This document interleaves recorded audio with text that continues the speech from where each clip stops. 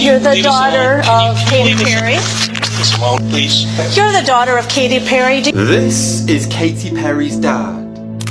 Watch what happens when this woman confronts him about his daughter's music. You're trespassing. And you claim to have a ministry? No, sir. Hey, I minister all over. Then minister to your daughter, because that is needed more than ever.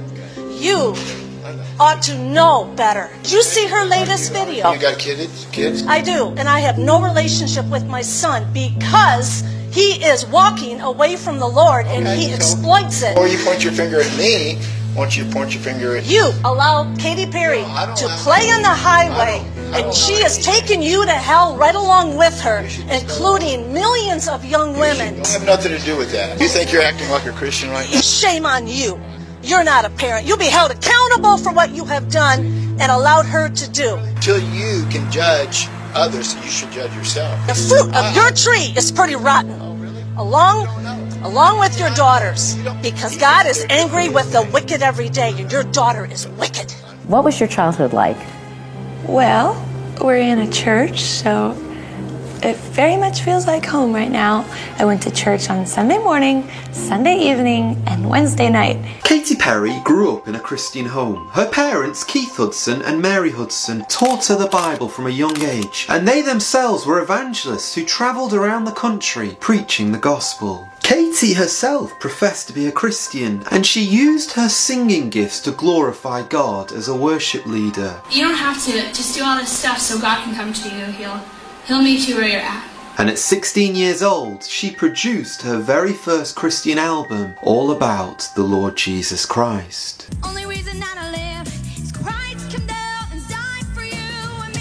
But at age 17, perhaps because her Christian album had not been as successful as she'd hoped, Katy Perry decided to ditch Christian music. She then caught a plane to Los Angeles, and there she started her career in the secular world of entertainment. It wasn't long until Katy Perry publicly denounced her faith in the Lord Jesus Christ. My upbringing wasn't, for everyone else I guess it felt like rebellion, but really it was just me creating an alternate reality. Because I didn't care for the reality that I grew up in that was very sheltered. And like I said, I guess I just had to choose, either have parents or just agree to disagree on some really annoying belief systems. Just when it seemed like things could not get any worse, Katy Perry publicly mocked Christianity at an awards ceremony in front of thousands of people. And hell, a place of gnashing of teeth, continuous burning of skin, and probably Mike Pence's ultimate guest list for a barbecue.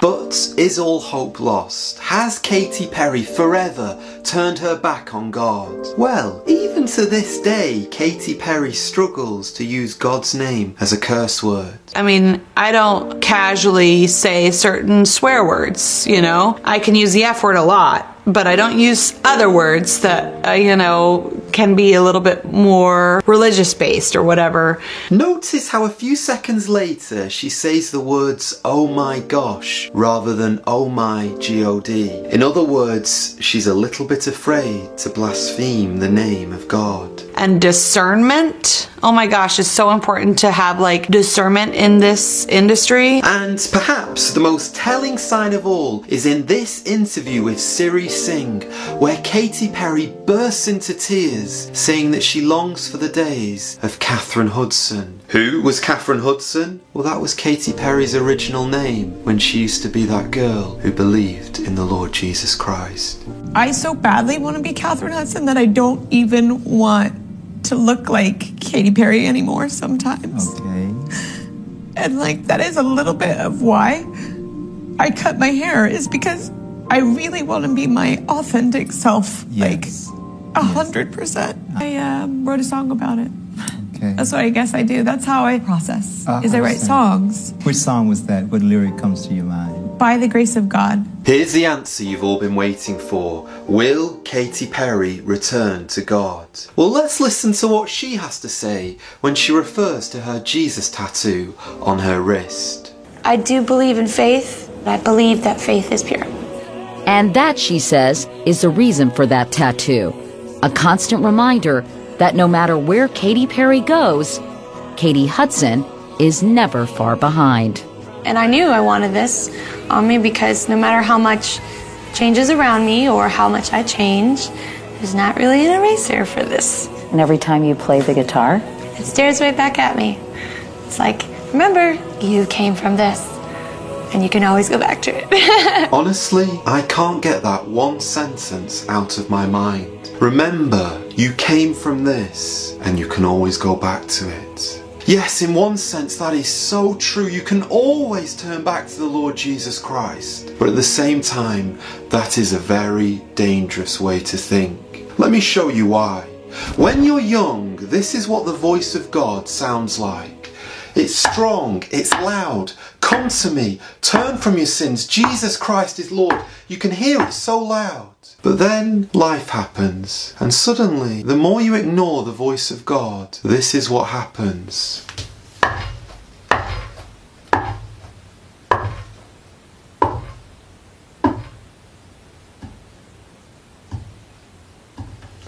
Until that voice becomes so faint that you cannot hear it anymore.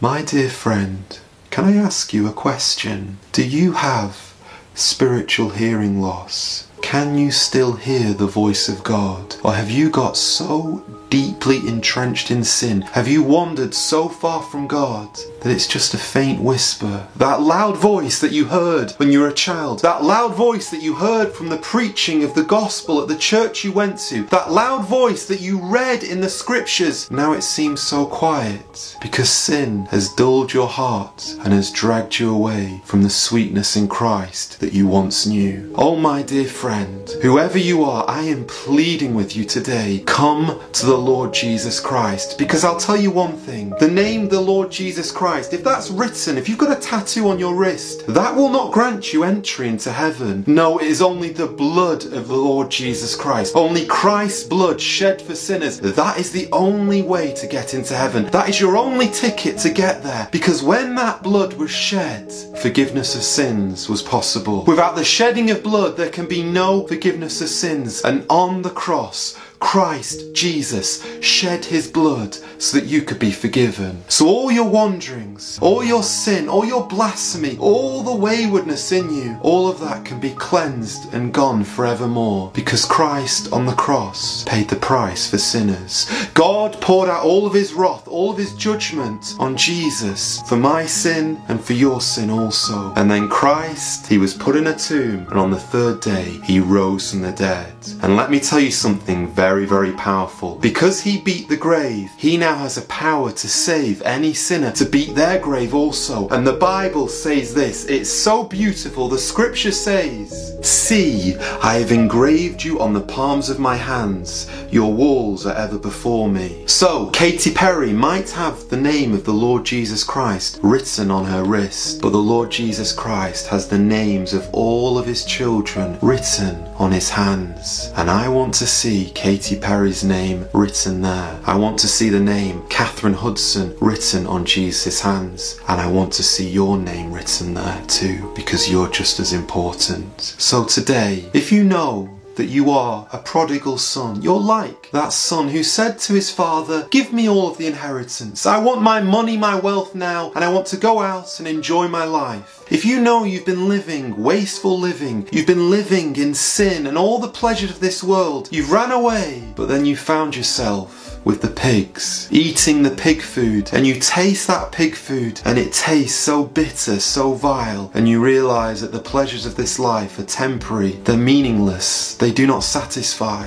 and you've decided, like that prodigal son, I'm going to go back to my father's house. I'll humble myself, maybe I can just be a servant in his house. And there you see the father with his arms wide open, and he runs to welcome you. He wraps his arms around you and he says, "I'm not angry at you, I love you. Come back to me, O prodigal son. Come back to me, O prodigal daughter, because there's a great banquet prepared. That banquet of heaven is there. We've got the fatted calf and it's ready. Have the greatest robe put on you. Take my ring and wear it yourself. All of this is for you, because I love you. Though you wandered, though you ran away, is all I have for you is grace and mercy. If today you can see the Father with his arms wide open, if today you can see the Lord Jesus Christ saying, "Come to me, become one of my followers," I plead with you, you come right now, because I cannot guarantee to you that tomorrow you'll still be able to hear the voice